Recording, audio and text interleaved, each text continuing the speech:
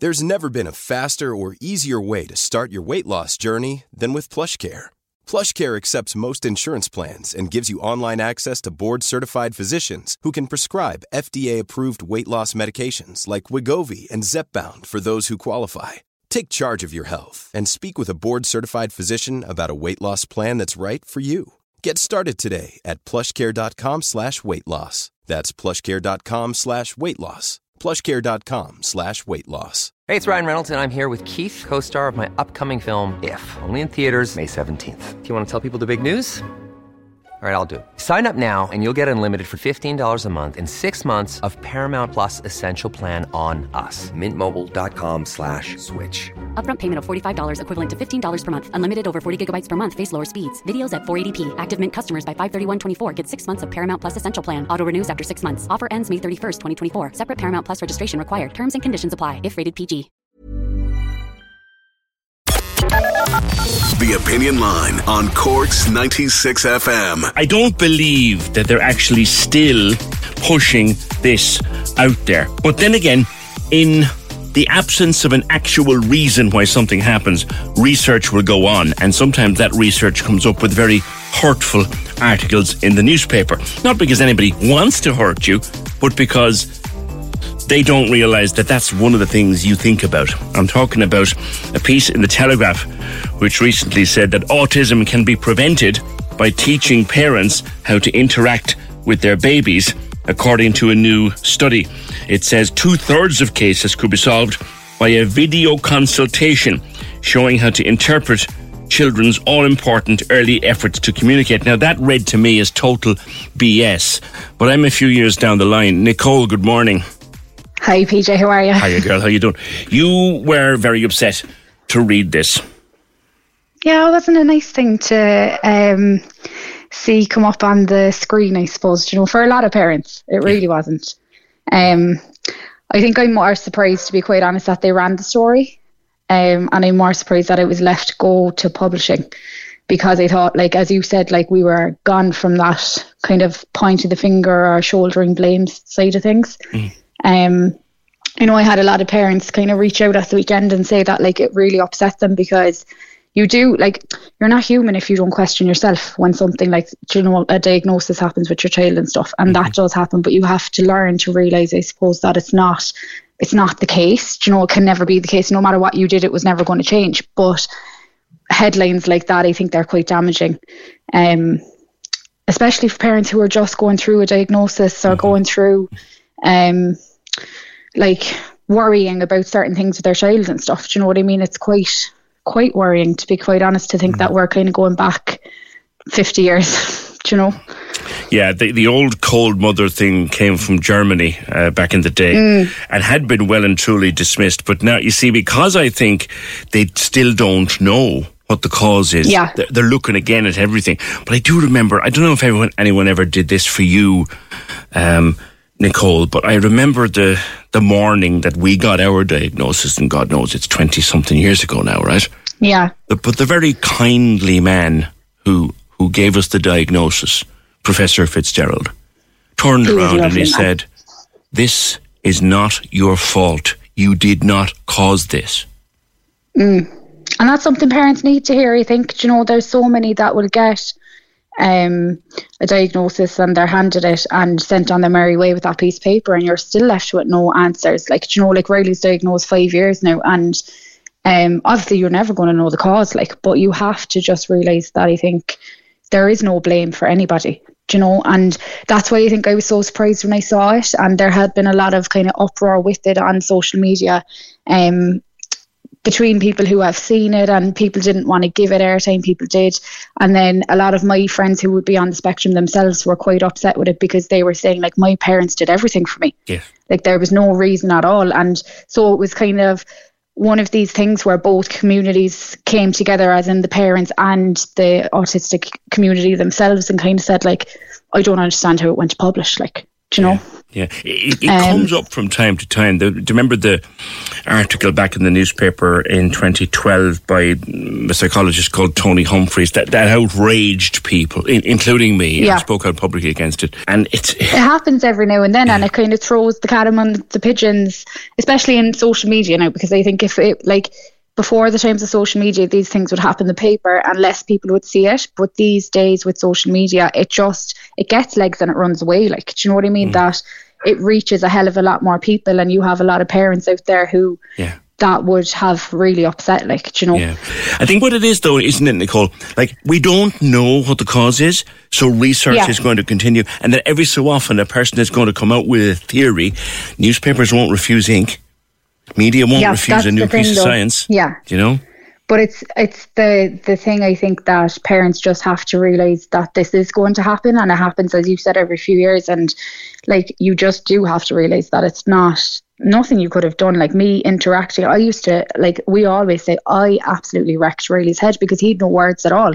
Yeah. So if anything, we over-interacted. Do you know that kind of way, to try get him to try be able to say words. So, and I've had parents who were very funny about it at the weekend and said, like, I have 3 kids, so does that mean I interacted with 2 of them okay and 1 of them not okay? And, you know, people were kind of going to that side of it. But hopefully they're going to take...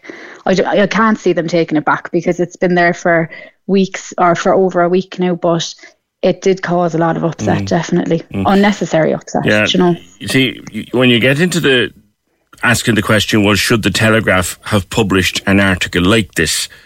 The press will always publish articles. Always, yeah. You know? Yeah. Now, equally, if someone came up with an article that said, or a piece of study that said, autism has nothing at all to do with the parents, they'd publish that too, or at least you'd hope they would. Yeah.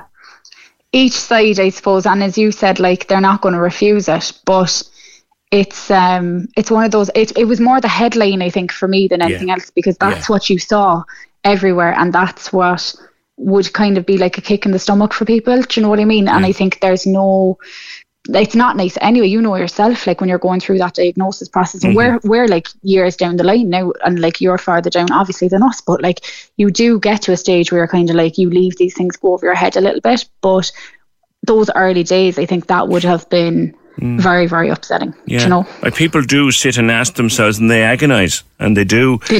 Yeah. Was there something I could have done differently? Was there something I could have done better? Was there something I forgot? Was there some...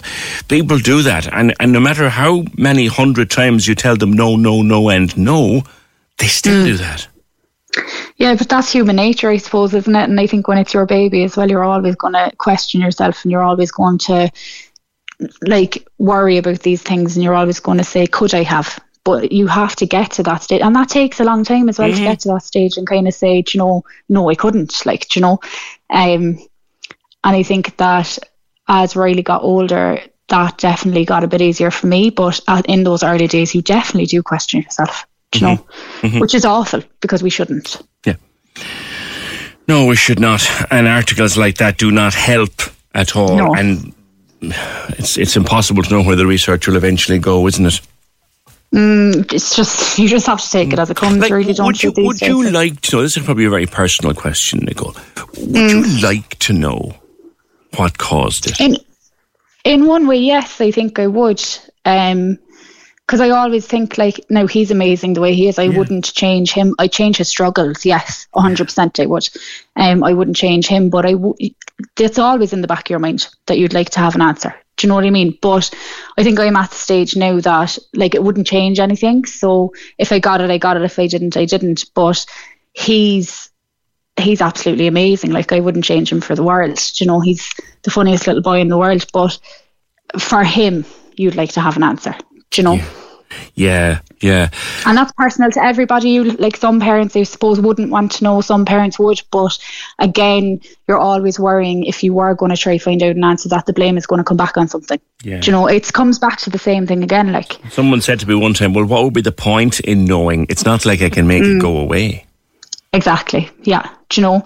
And like, as I said, like, I take away his struggles. 100% I take away his struggles for him.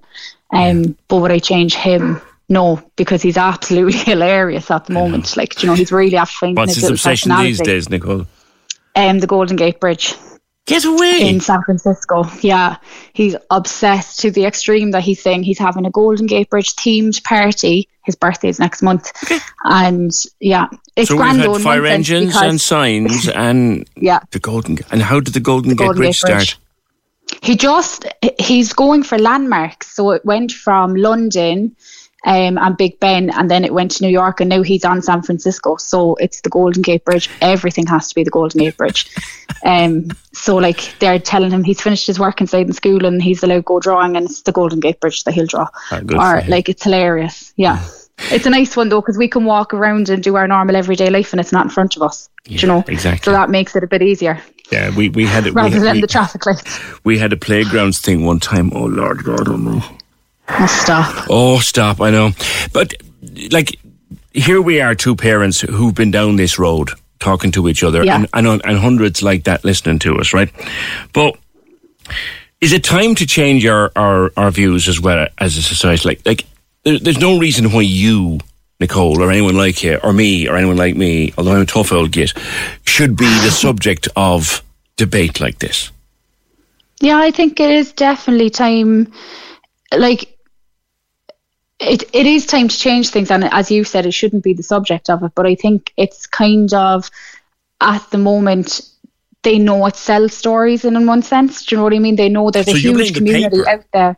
Yeah, like there's a huge community out there that will fight these headlines or will talk about these headlines, and the more we spoke about it, the more it got out there. Do you know what I mean? So like, we actually did their job for them, but we shouldn't have to be defending ourselves or defending our kids or anything like that. I think it is time to realise that, like, and I've always said it, like, Riley's just like any other 7-year-old little boy. He just sees things differently and does things differently. Yes. Like, he still has, you know, he still woke up this morning and told me he needed a 3-day weekend. He didn't want to go to school because he was tired, you know. Like he does normal everyday things as well, and I think that's what we have to realise, that, you know, he just needs that little bit more support, and that's something that he can have. Do you know what I mean? It doesn't make him any different, but it's getting there. I think it is a lot better. Even in the 5 years that Riley's been diagnosed, there's a huge change. Yeah. There is a massive change, and people are so accepting and so understanding with it. But it's something I think that we're all going to be working on. A paper like the Telegraph, or if you were to come over here and say the Times or the Independent or the Examiner, that shouldn't be so quick to rush to publication on what is effectively a scientific theory. Yeah. Is that what you're saying? That the papers shouldn't carry stuff? Yeah, I don't think they should. But there's kind of a double-edged sword with that, I suppose, that, like, in one sense, as you said, research is ongoing. So unless they tell us that these things are going on, we don't know that they're happening. But then in another sense, I think you have to take in the emotional side of it for parents that are starting out on this journey and starting out on getting a diagnosis and stuff, that it is a bit of a kick in the teeth to read things sometimes, you know. But as I said, then we're probably worse because we shared it all at the weekend. We shared, you know, our thoughts on it and stuff. It got it out there more. Would it be better then if the papers, say, did something like put that story in on Monday and then on Tuesday put in another story rubbishing it, or you know, just should they not do it at all until there's a certain outcome? See, I think if they put in another story rubbishing it in one sense, then it's kind of seen as they only do it because of the backlash, even though that might never be the reason. Yeah. But I don't know. It's kind of a double-edged sword, really, isn't it? I just think the headline that was used in this particular story was the damaging part. Yeah. Do you know what? It was very damaging. Headlines, and there's the thing, headlines are... It's clickbait, do you know? Yeah, but headlines also, and more so, headlines also are not written by the journalist. So the journalist who wrote the 1,000 words may have written a very balanced and decently written story.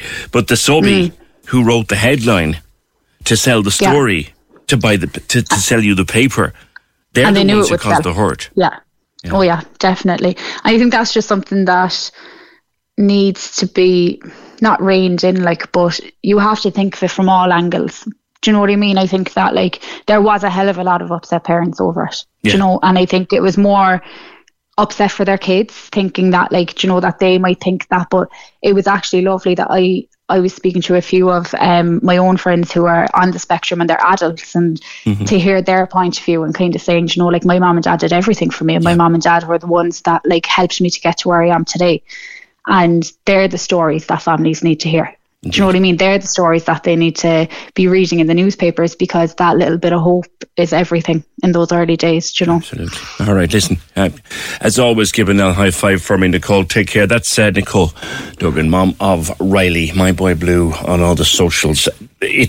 I'm sick and tired and blue in the face of this stuff. Sarah just says, such a horrible article to read. My 2.5-year-old son was diagnosed in April. It broke our hearts. To read that article was upsetting and shocking.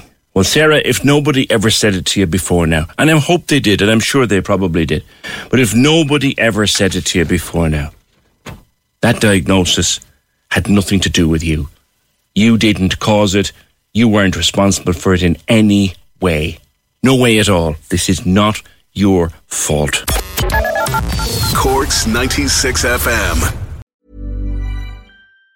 Even on a budget, quality is non-negotiable. That's why Quince is the place to score high-end essentials at 50 to 80% less than similar brands. Get your hands on buttery soft cashmere sweaters from just $60, Italian leather jackets, and so much more. And the best part about Quince, they exclusively partner with factories committed to safe, ethical, and responsible manufacturing. Elevate your style without the elevated price tag with Quince. Go to quince.com/upgrade for free shipping and 365-day returns.